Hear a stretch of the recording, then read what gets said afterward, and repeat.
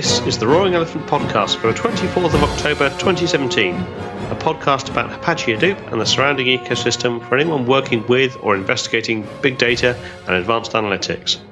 My name is Dave, and here is my co-host, Jon. Hi, Dave. How are you? I'm very good, thank you. And yourself? I'm great, and I'm very happy we have a guest today. Indeed. We have our special guest, Eduardo Barbaro, who's a senior data scientist at Mobiquity. So this is our continuing, I use the word continuing very loosely, section of podcasts we've done on big data roles. And this time, the role is that of the data scientist. Yeah, definitely an important person in the whole big data ecosystem. Very much so. So with that, I'll let our interview with Eduardo take away. So, welcome to Eduardo Barbaro. Thank you for joining us. Hey, hello. Thank you for having me. Appreciate it. No problem at all. So this is a continuing section. I say continuing. We've done a couple of these now and again over sort of nearly 2 years. But let's use the word continuing anyway. A continuing series of podcast episodes we've done about different roles in the sort of the big data world. And Eduardo is here today as representing all data scientists everywhere. Okay, wow. Maybe. But certainly, your role is data scientist. You come from a data science background. Please do introduce yourself to the audience and tell us a little bit about you. Yeah, so I don't really come from let's say a traditional data science background. So my background is in atmospheric sciences, actually, which is it's mathematics, physics, and computer sciences blended. Nice. Now you just blend all these things together, and you are really interested in understanding processes and well, there is the experimentation part where you go out in the field to try to measure things, but there is a very heavy computational part where you really try to model things, to design and to implement numerical models to actually represent physical processes. So that's my background, and I did a master's and a bachelor and a master's in atmospheric sciences back in Brazil, and I did a PhD also in atmospheric sciences in the Netherlands. And then after that, well, I felt this was a closed chapter in my life, so I really wanted to move to industry.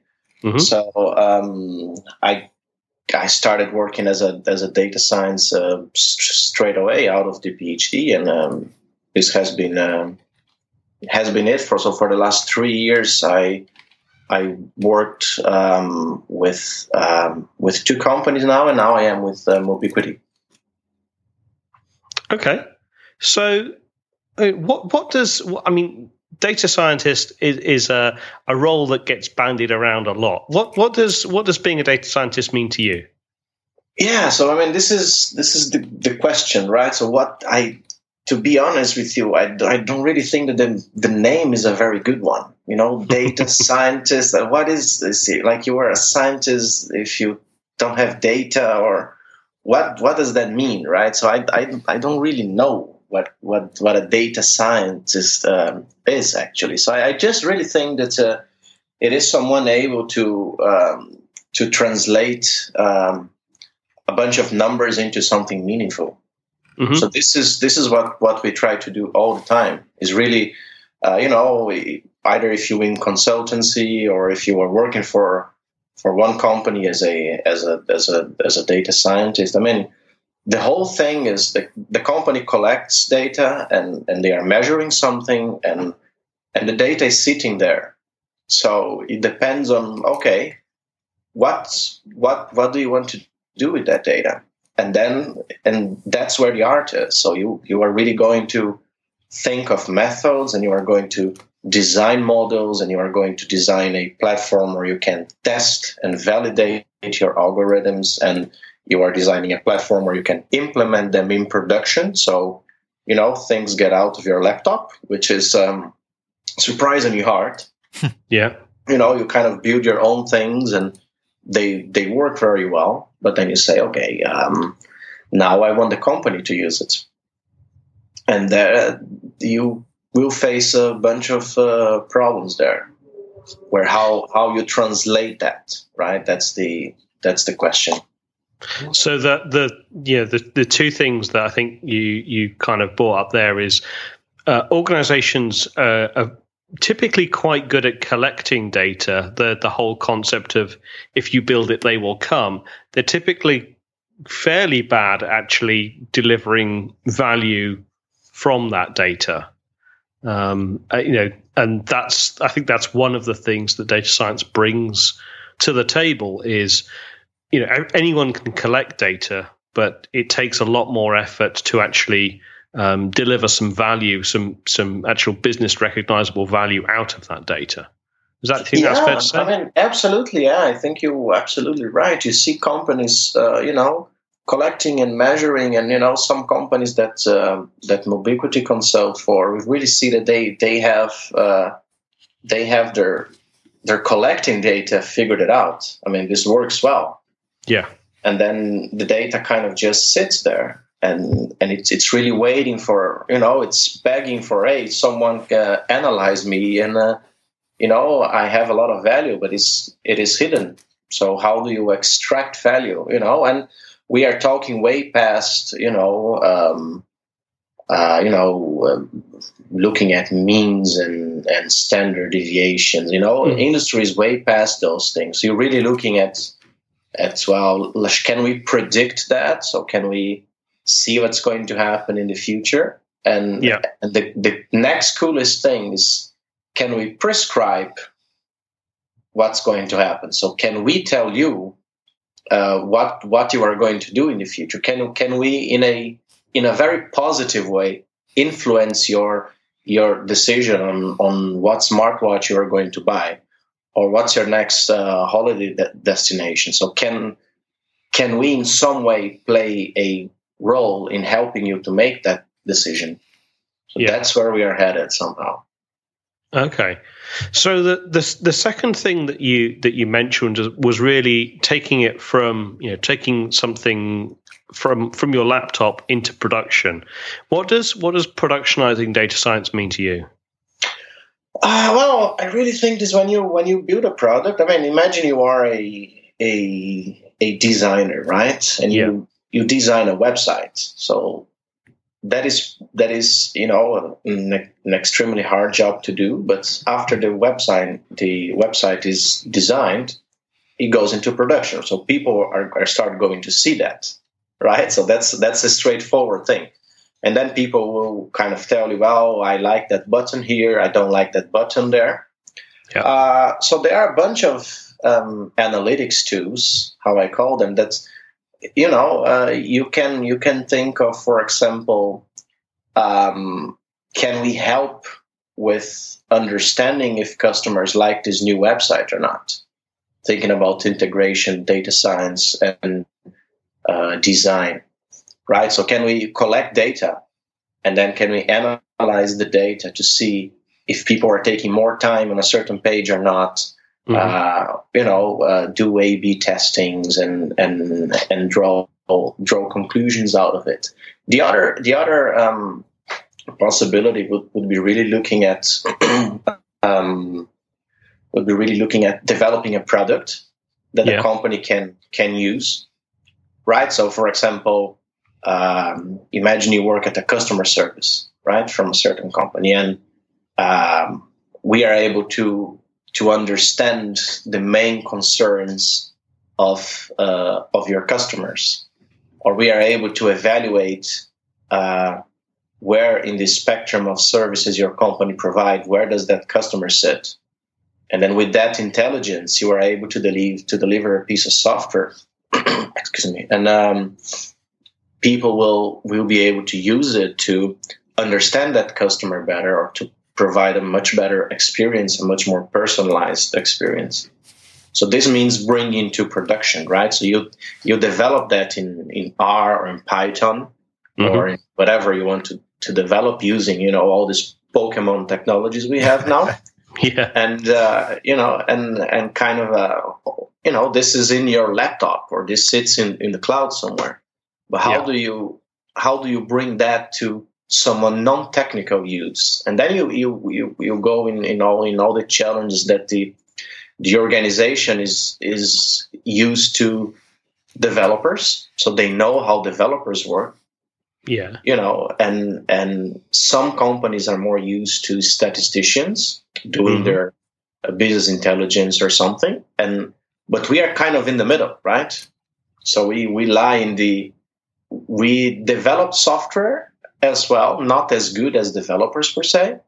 Yeah. And the software contains some intelligence in it, a bunch of statistics or machine learning models or artificial intelligence things, and you really want to make sure that those can go out there. And then how do you embed your data science models into production? So how you make sure that everyone in the company can actually benefit from it. So this is a very big challenge.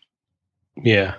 So, I mean, the interesting thing there is you mentioned a number of different roles. So the role of BI, the role of pure developers, the role of statisticians, and the sort of people just dealing with day-to-day sort of analytics. And it sounds like the data scientist is almost is touching each of those different specializations, but is really bringing them together in a somewhat unique way. Yeah, you're right, and I mean that's why I think that you asked me, before about my background, and that's why I think that this mixed background I have was somehow beneficial, right? Because it was also in between many disciplines, so you have to learn how to deal with the developers, because they are going to take your code and they are going to implement it if they want to do it in their way, let's call it. Yeah. You also have to have the interaction with the database guys, and you also have to have the interaction with, even without mentioning managers and the C-level guys, which is a whole another ballgame, right? So it really puts you in a position that now it's in the middle. It's kind of in the way of statistics, analytics, also. Developers. So it's kind of sits in that gray area. But I think that the area is gray because we are still a bit shocked. This is a new thing. So people are not, companies didn't really figure it out yet, how to accommodate this new role, the data scientist guy or the analytics guy, like I like to call it. Where do we belong in the company? So what do you think are some of the common pitfalls that organizations hit when they're trying to, so let's say they've got data. Most organizations have data in some way, shape or form. Maybe they've got a BI function, and they know that they need to do more. They've heard about data science. They see it's the hot new thing. What do you see as the common pitfalls that organizations hit when they try to make that transition to the next sort of level? Yeah, so this is a great question. I mean, I think that the biggest problem is really that they have all this data, but the fact that you collect and you measure an awful lot of things, that doesn't mean that you actually know what you're going to do with it in the first place. So a lot of companies, they just have their data, and in a way they kind of use it. And this is actually where we are now, mostly in Europe, I guess. So we have, companies, they have this data and they use it. They sell reports, and it's fine. It's all going well. But then, someone tells you, hey, you can do much more than sell reports on this data. You can actually create a new product with that, which was unthinkable, let's say, 10 years ago. You you were happy because you could, first of all, collect data. So this was the victory. Now you can use that data to really build something new. And when it comes to this build something new, that's where the problems go. And I mean, really problems, right? It's more on a it's hard to get the message across. It's hard to get the message through, especially when you talk to managers, or when you have to explain even to the C-level folks. So really, what are you adding? And you have to be careful. You cannot say I'm actually using a random forest model. I mean, then the guys are lost, and then you're sitting there, and then they just like, what the heck is this guy talking about? He doesn't make any sense. And yeah. So you have to be, a skillful talker, if you will, and somehow be able to convey the message in a way that you can communicate with your fellow data scientists, and you also should be able to communicate with managers, throughout the whole organization, because you really want the whole organization to benefit from the data science efforts. So, finance can benefit from it. Data collection can benefit from it. You can keep looking at failure. Is the data being collected correctly? All those things. You can, like I said before, start building numerical models to evaluate all this data. So, and then the whole business can benefit because you can really start selling it. And then you have to have a very good communication with the sales guys. They are non-technical people, but they are extremely skillful in selling something. So how do you get that message through? That's the challenge. How do you put value on what is such a fuzzy set of skills? How do you convey the value of the kind of things you can deliver? Yeah, and I mean, it's not even only value, but let's say that you build a model of whatever, and then the model works. That the model reduces some sort of error, and you are happy with that. But then, how do you convince a guy who doesn't know what what bias means or what precision means, and even though that those values are better than they were before, how do you prove that you should spend time into selling this new thing now rather than selling the old thing that you have been doing for the last 15 years? Yeah. How do you bring that message? So that's I guess a massive challenge. Yeah, I mean, I worked a lot in the telco space, and the sort of the differences I think that you're talking about there are sort of between maybe producing a model that can help you predict customer churn more accurately. Well, that's really just continuing to maintain their existing value. Their existing business versus, using the data that they're capturing to generate a completely new revenue stream based on some sort of data monetization that they can see. Yeah. So you've got two very different sort of sides of things that you're able to help with. But how do you convey the value of that? I guess the churn thing is somewhat easier because you can say, well, let's play this against some real data, some real historical data that you've got, and let's show that we can prove, better prediction than your current systems or current tools. But the challenge there is always going to be, have they got enough data in the right formats? Have they only just started collecting that particular granularity of data and all those kind of things? But then you've also got in the completely new business area of creating a brand new data product, you've got what is the size of that marketplace? What does that look like? How what would success look like for that? Correctly, yeah. I mean, and we see that every day in more and more companies. So, indeed, yeah. Okay, so I mean, let's go into some specifics then. So maybe starting off at the this is a technology podcast, so let's talk about some technology. What tools and technology do you like to use in your day-to-day work? So most of the work that I do, it's done in R or in Python. Mm-hmm. Most of it, and then you have flavors of it, obviously, and implementations. Then it really depends on if you're looking at a type of work that Mobiquity does. We are really looking at, okay, it's a customized solution, right? So you really want to see how to implement that for that particular client. So if they want to do that on site, or if they want to do that using a cloud solution, there are two big cloud solutions, so Amazon and Microsoft Azure, so the AWS and Azure. So those two are the ones competing out there, I would say.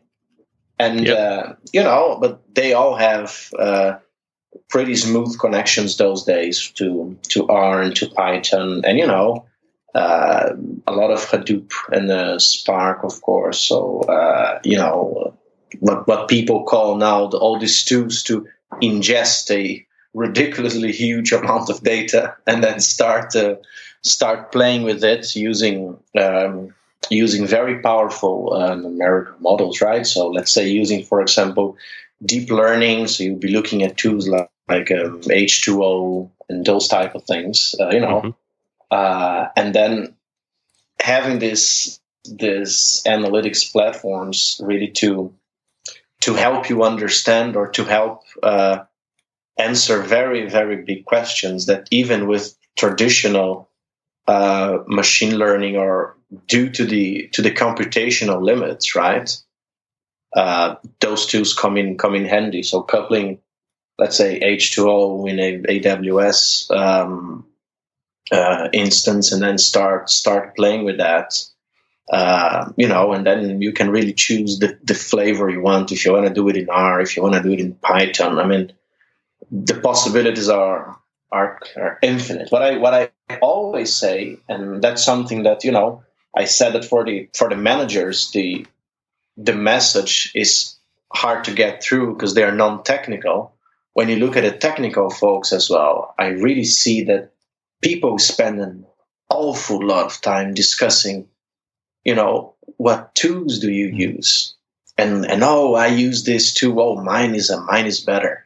Oh, and I use that other tool. And then it becomes a fight on what tool is better. And this is in my view, I do know that this is a technology podcast that also focusing on understanding let's say the Hadoop environment and so on. But there are so many flavors of it, and I see that people struggle to focus less on the tools and start really focusing more on, okay, so what is the question that I really want to answer?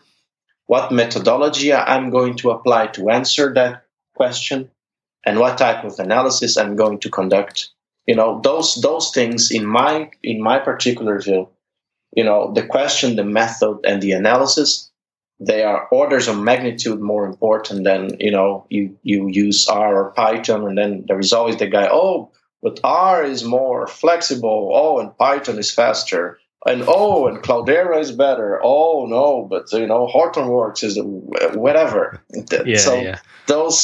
Those brands, they kind of get in the middle, and then you don't really talk about what really matters.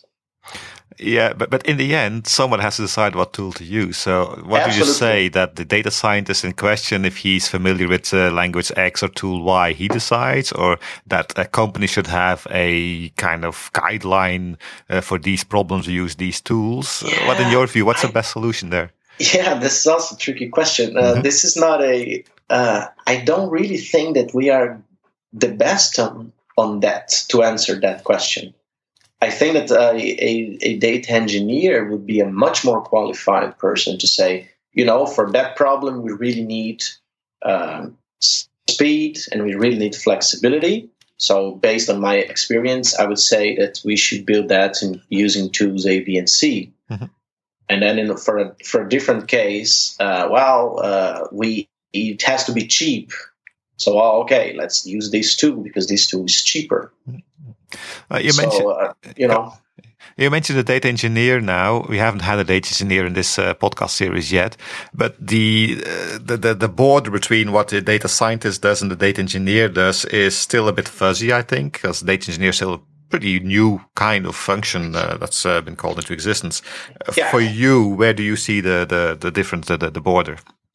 So I think as being what people like to call the data scientist guy. So I really think that our strength is really into designing a algorithm, or into creating a method that can be validated and whatever, that can be reproduced, that type of thing. And I would say that the data engineer is the guy that is going to be busy with the architecture. Yep. So he's the guy that's going to say, "Oh, you want to do that? Okay, so that means that we have to have, an S3 bucket, and the data has to come to that part of the server, and then so on and so on and so on." So this is really the infrastructure part of it. The infrastructure is. I mean, we can do that, and I mean we also do it, but that's not our cup of tea. I guess for most of us, at least. Yeah, and the person that does the infrastructure, I mean, he should have at least some say in what tools will be used, since he's going to be managing infrastructure anyway. Absolutely. I mean, one of the approaches I have heard, and I'm starting to see more often, is organizations try to have standards about everything, to a greater or lesser degree of success. I think that one of the things I'm starting to see emerging is open source over proprietary. For a very long time, people have been sort of focused around things like SPSS and SAS and a variety of proprietary tooling, which is very powerful and has developed a lot of maturity over the time. But if you look at what people are learning through university and through further education generally, it's a lot of R, it's Spark, it's Python. A lot of Python, and it is that it's that variety of open source technologies. And one of the concepts I've seen emerging more and more regularly is people basically saying, well, this is our company standard, but really it's whatever is supported within quite a wide breadth of technologies, and whatever the data scientist and data engineer is most comfortable with to solve this particular problem. You're not going to solve every single problem in the most efficient way using Spark, just Spark for everything. People have different levels of skill around different technologies, and I get the feeling that maybe over time organizations will consolidate down to a smaller number of tools, but it feels a little bit like the Wild West out there in data science land from an outsider's perspective, i.e. me. I think you're absolutely right. Yeah, people gravitate towards one or more technologies that they know really well, and as long as they can get the outcome out of it, organizations generally are reasonably willing, within limits, to let them sort of go and stretch their legs. Yeah, that's absolutely correct. I mean, and for now, that's fine, right? I mean, why would you spend time? It's always great to learn, obviously, but why would you spend time learning a certain new technology for a small project if you can still use the ones that you are comfortable with, and then use that time to learn, okay, what methods can I employ? What analytics can I use? I mean, I think that this is a much more fruitful discussion rather than R or Python fights that you see very often out there. Yeah. So, I mean, just you mentioned that you a lot of what you do is kind of done in R and Python. I mean, if someone comes to you with a problem, how do you decide which tool is best suited for that particular problem? Can you give any examples of, this is a good thing to solve using R, this is a good sort of thing to solve using Python?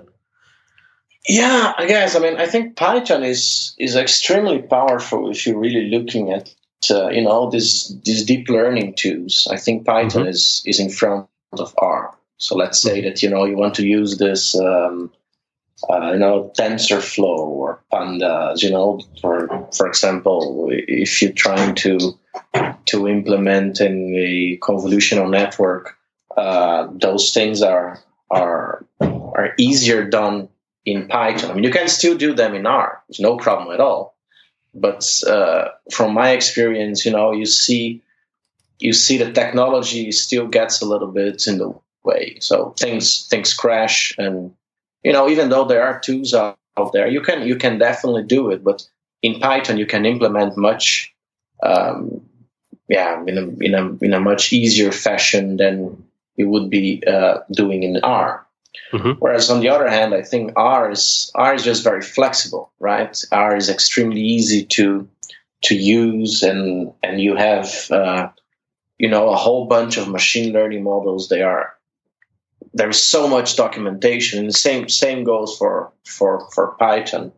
And I really think that those are very powerful tools, and they kind of you can do whatever you want to do using this, using either R or Python. Yeah. Okay. Also, I mean, R has its origins in the statistics world. I think I can say. Have you seen kind of an evolution where you used to do a lot in R, and when machine learning got its hype days, you kind of moved towards Python, PySpark, and that kind of thing? And is that something you've seen? Not really. No, Not really. I mean, you can do. You are right saying that R started more of a statistics language, if you will. So, but you can do Sparkly R, and H2O has great API for R as well. So, I think that the difference would be more on what you are comfortable with. Yeah. And also in terms of implementation, I don't see a big difference. They also mentioned maybe technically there are differences, and I just don't know them. That can very well be. But from a data science perspective on how we were developing, it's potatoes.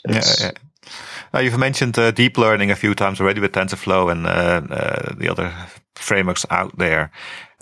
It's only recently that deep learning and AI become economically viable, let's say, for anybody but the biggest companies out there. Have you seen in your work that deep learning becomes a bigger part of your data science job, or is it still fringe? Or it's still a little bit edgy, I would say. I mean, we have played with deep learning at Mobiquity, but kind of a more really in an experimental way. Yeah. So we are developing things in-house and doing things with our own data, using deep learning tools. But you don't see an awful lot of clients still asking for that. So that's something that still has to come, and people are not really aware of it. And it's also something that if you think, right, what is deep learning?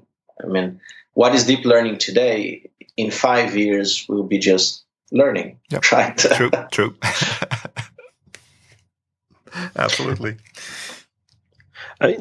So one of the things that I think might be useful for the audience is to understand.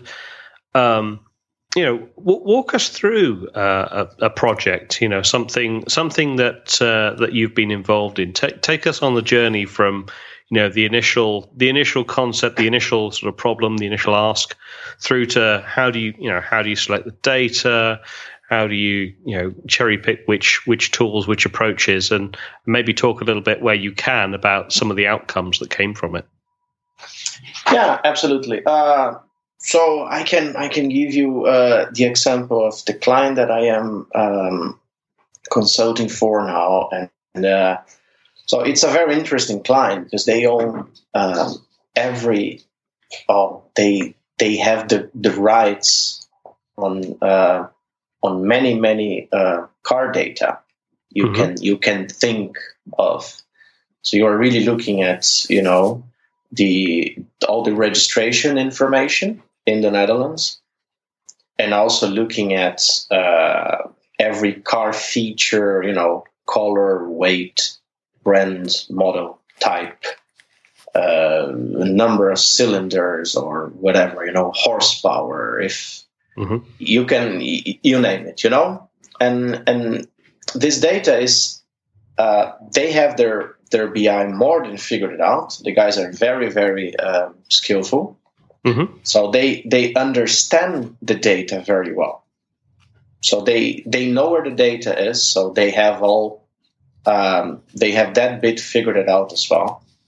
They really understand the data flow. So they collect the data every day for the new cars coming in the country, and for cars are being demolished and leaving the country all the time.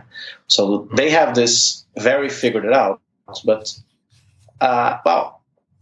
they wanted to know a whole bunch of questions, right? So one of the questions that Mobiquity helped them with, and I was involved in crafting this too, was really saying, okay, what is the price of your car today? And I guess that's an interesting question, because no one really knows that, right? I mean, we all know the feeling of when you go buy a car and you have to talk to the guy at the shop, at the dealer, and he tries to convince you that your car is worth very little, and the car you want to buy is worth a lot of money, isn't it? I mean, we all can relate to that, right? And you have the sales speech that takes 3 hours, and then he wins over you by being a pain, right? And we kind of try to lift that burden. So we used all this data to create a machine learning or an artificial intelligence platform where we assimilate all this data. We did all in R, just so the tooling a little bit. So we were able to understand all the data. So we assimilated the data in R using a SQL connector. So just the data is in SQL, then gets in R, and then you start with, first of all, with the filtering, right? So you really want to try to make sure that you have the data clean. That's always step number one. Yeah. Right. And then from there, we really moved into crafting a predictive tool where we are able to look at everything that car has seen through all the years, and all the information we know, and prices of this car when that car was new, and so on and so on. So we are able to come up with a tool that tells you what's the price of your car today. So that was the idea, and I have to say it works extremely well. So we are really able to take virtually any car in the country and then say, okay, this is the value of your car. And then, the whole idea in the future would be to really help both dealerships and also consumers to say, hey, wait a moment, we don't have to go through that burden. We don't have to go through this sales speech. I mean, we know the price, right? So that's the that's the idea behind. I can give you another short example, and that would be for the same company when they were looking to the customer service journey. So people call in with questions or with remarks and so on. So it is very, very important that you know more information about that caller, right? So someone is calling you. You want to make sure that you really understand from what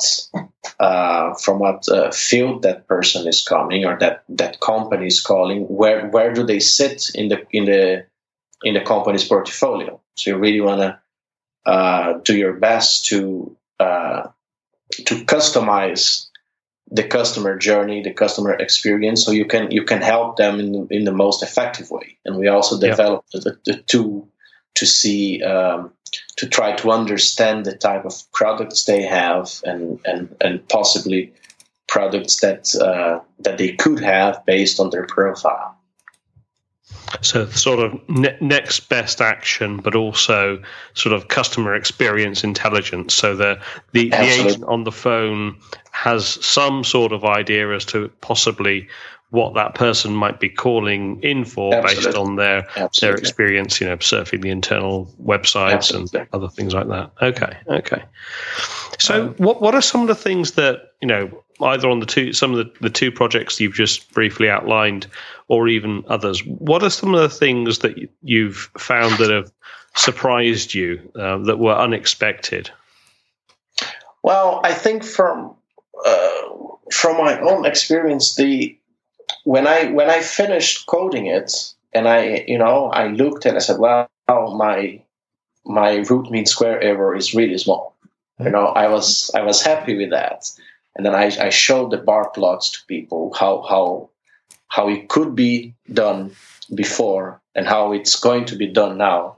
Mm-hmm. So and then people saw that it was great, and okay, well, this works well. Then I thought, well, I'm done. This is it. It's done. Mm-hmm. Yeah. But then it turns out, no, it's not done, because it sits on my computer. So how am I going to spread that in the company? How am I going to get the manpower to say, wait a moment, we have to implement that. That has to be put in a database so people can use it. How do you bring awareness and so on? So from that moment on, when I saw that good result on my screen, it was a whole journey that I had to learn into.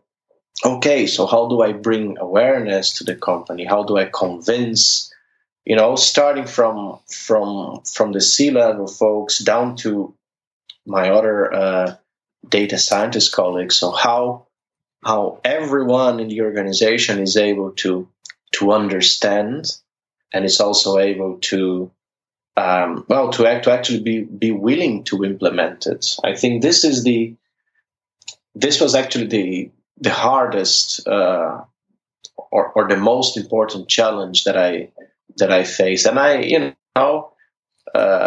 from organizing meetups and talking to people, I really see out there that a lot of people are struggling with that. So that's not something that I am observing, only myself. But even if you don't work as a consultant, but you just work as a data scientist for a company, every time you develop something new, it takes virtually the same amount of time to implement that system. And that's something that I was longer. If not longer, yeah. I'm trying to be optimistic, yeah. Not to scare the listeners too much, but it can take a lot of time, and I was surprised by that. And the other thing that would be interesting is that, especially coming from an academic background, I was really used with a pragmatic methodology, right? Where you kind of know how to navigate from the methodology to the results. And I see that in in machine learning, it's not in that area, in the artificial intelligence area, that it seems to me a little bit more fuzzy. Yeah. I think there's a few interesting areas here. One is we've looped ourselves back to productionizing. The actual data science bit is obviously incredibly important, but it's not necessarily the biggest challenge. The biggest challenge is, okay, you've got this fabulous algorithm model, convolutional neural network. How do you take that into production where the rest of the business can benefit from it? That's at least as hard, if not possibly for some organizations even harder to do. Yeah. The other thing that I'm kind of curious to know, based on your experience, is how many times do you find that you require some sort of additional data that an organization doesn't have already? Or how many times, to put it the other way, how many times when you're trying to solve a particular problem, do you find that the organization actually has all of the data that they need? They've just never looked at it in a particular way that allowed them to solve the issue? Well, I have to say that, how do I phrase that? But I mean, the company always has the data. The thing is, or very, very often, the company has the data. The thing is, if you want a better model, then you have to, acquire different data. And this is where people don't really understand. Most of the time, you can build a relatively good model already with the data the company can provide to you. And that's part of the art. That's where people should spend their time. Yeah. Because they try once or twice for, 1 or 2 days, and then they don't get a very good result, and then they just leave it. And that's where I say, hey, no, don't go implement the same thing in R you just did it in Python. No, just it's fine. Let's try another method, and let's think why this method may work better than the other method, and can I derive more statistics? I mean, obviously there are problems where you are going to struggle and say, wow, we don't have the data. And that's just life. And then you have either to, move to another problem or get the data you need. And then the question becomes what data you need. Very often you just, stumble upon a situation where you say, well, I cannot crack that. I cannot solve that. But then what? Right? What data would you need? You very often you don't know that beforehand. So you really have to, that's also a challenge. So if you want to buy more data, people want to know normally what data do you want to buy? Yeah. And then the data scientists often say, well, more data. You don't really know what type of data will help you through beforehand. Yeah. I mean, so to build on that, how important do you find, you mentioned about sort of sometimes you don't know what data is available. How important do you find domain-specific knowledge to be as a data scientist? Do you think that's particularly important? It makes you far more effective, or do you think that the fundamental grounding that you have in data science allows you to spread yourself across a number of different domains that you may or may not have experience in? Well, I see that, like I said, this is kind of the same answer fits to what I said before. You can build a model, which is okay, if you don't know much about a certain field. But when you start using your time instead of recoding it in R or in Python, or just playing around with different tools, if you say, okay, let me try to get a little bit more grasp on that certain domain, that helps tremendously. Yeah. And, that's something that I coming again from an academic background where we are really busy into you are modeling processes, so you really have to understand the processes tremendously well, otherwise you don't know what you're modeling, right? You have to make assumptions and you have to simplify equations, you name it. When you really when you look at our machine learning models or going to companies to help them figure out a problem, you're modeling data. You're not modeling processes anymore. And then the importance of understanding how that data ended up there, I see that it is much less important, obviously. But still, when you understand the field, you are really able to come up with, let's say, better statistics, or you are really able to come with, actually, let's correlate variable A with variable G, because we can make a new variable that somehow is going to express the relation those two variables have. See what I mean? So and that goes. I mean, it's especially if you go consult for a company, which can be a short gig.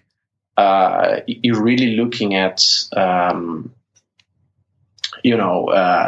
being a sociable person where you can actually go in the company and talk to people and understand the business as well as you possibly can. Yeah. So, I mean, building on that, one of the things that we talk about fairly regularly is about organizations being more data-driven. And this can be sort of, obviously, that covers a wide multitude of sins. But how many...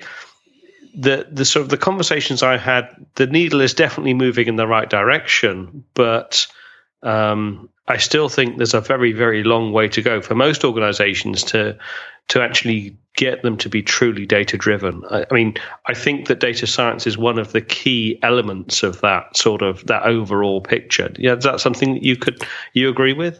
Yeah, I absolutely agree with that. I mean, you see now that.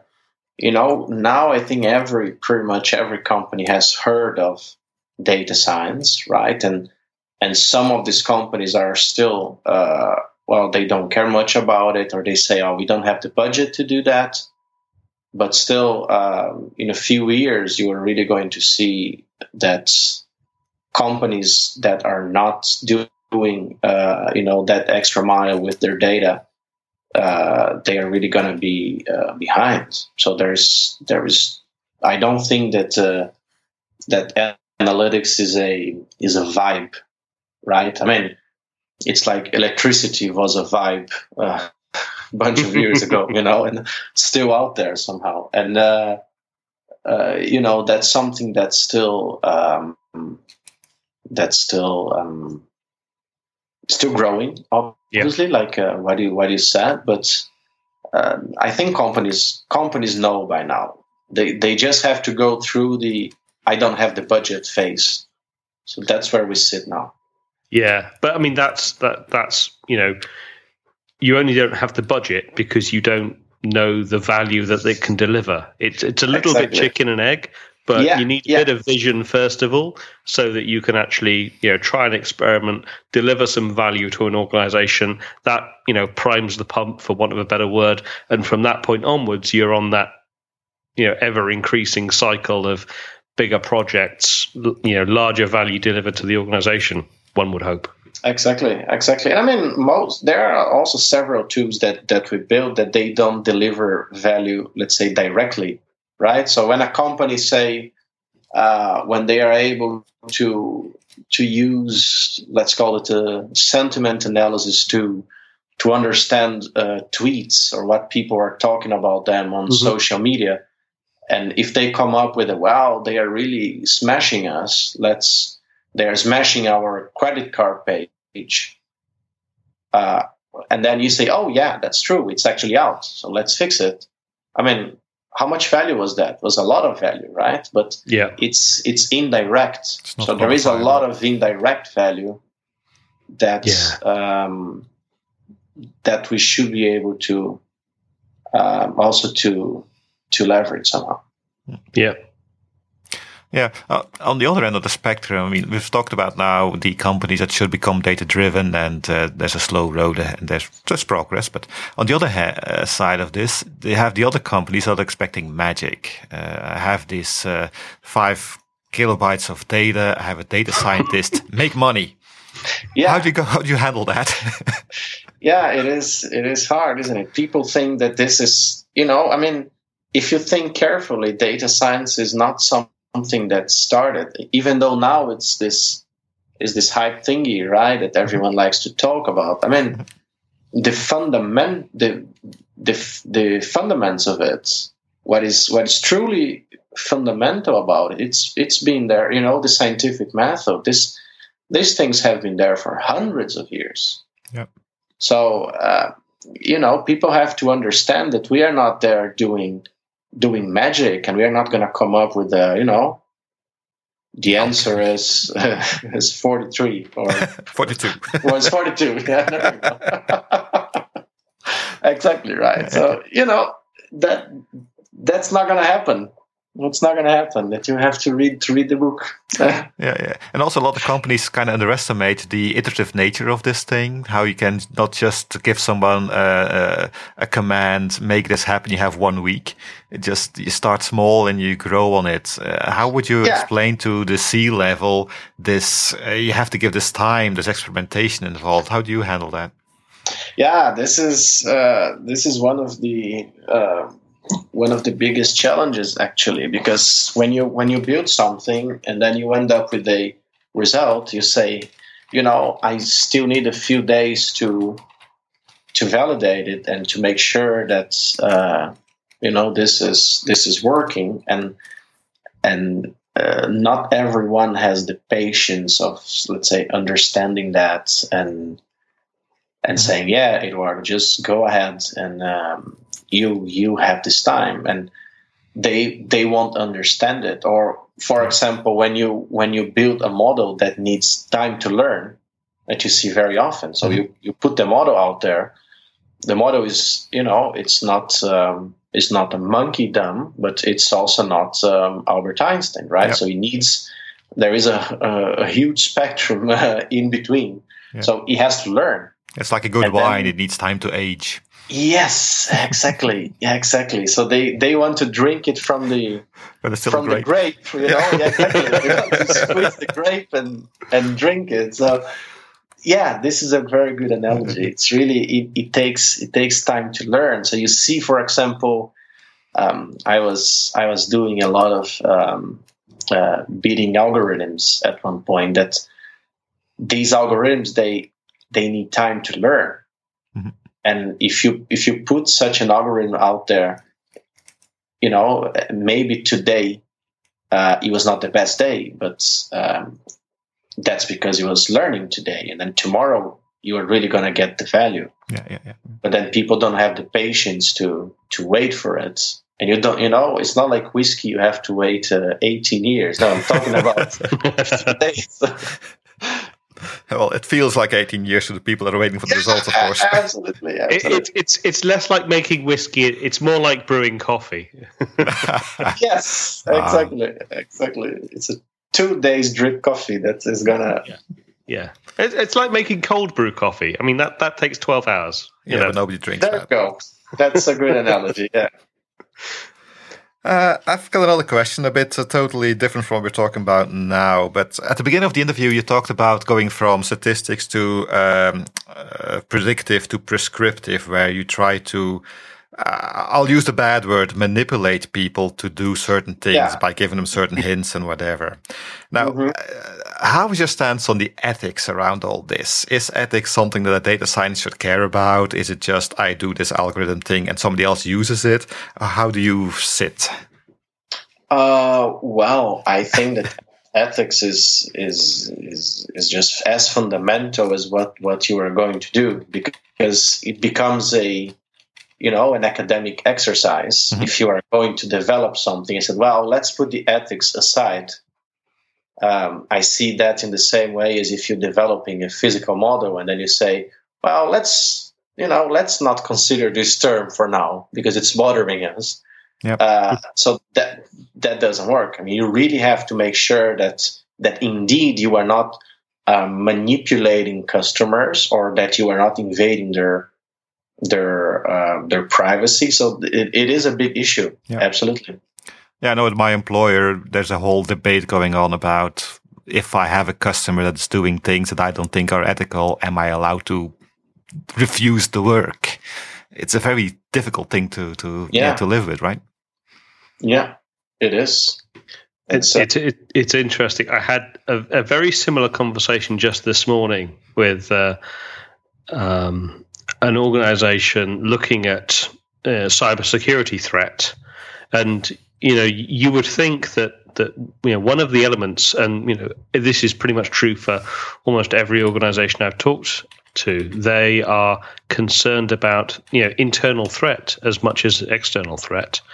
But how do you gather information about individual users while still respecting the privacy and the ethics around that?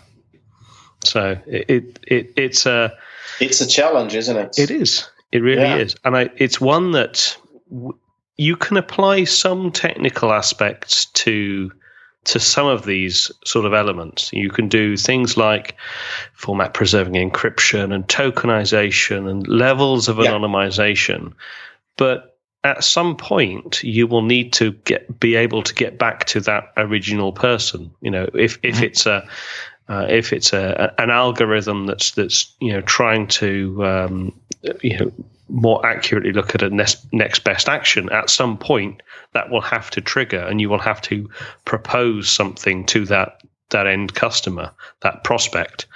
But I mean, you can do quite a lot of things. So this is something that we actually also developed. It was so you can do quite a lot of anonymized analytics when you're really trying to put customers into clusters, right? So aggregating quite a lot of customers together, and then at the end of the day, you were able to say, this the next best action for this cluster would be, receive a call, or the next best action for this cluster is receive a newsletter talking about whatever you want to talk about for that particular cluster, right?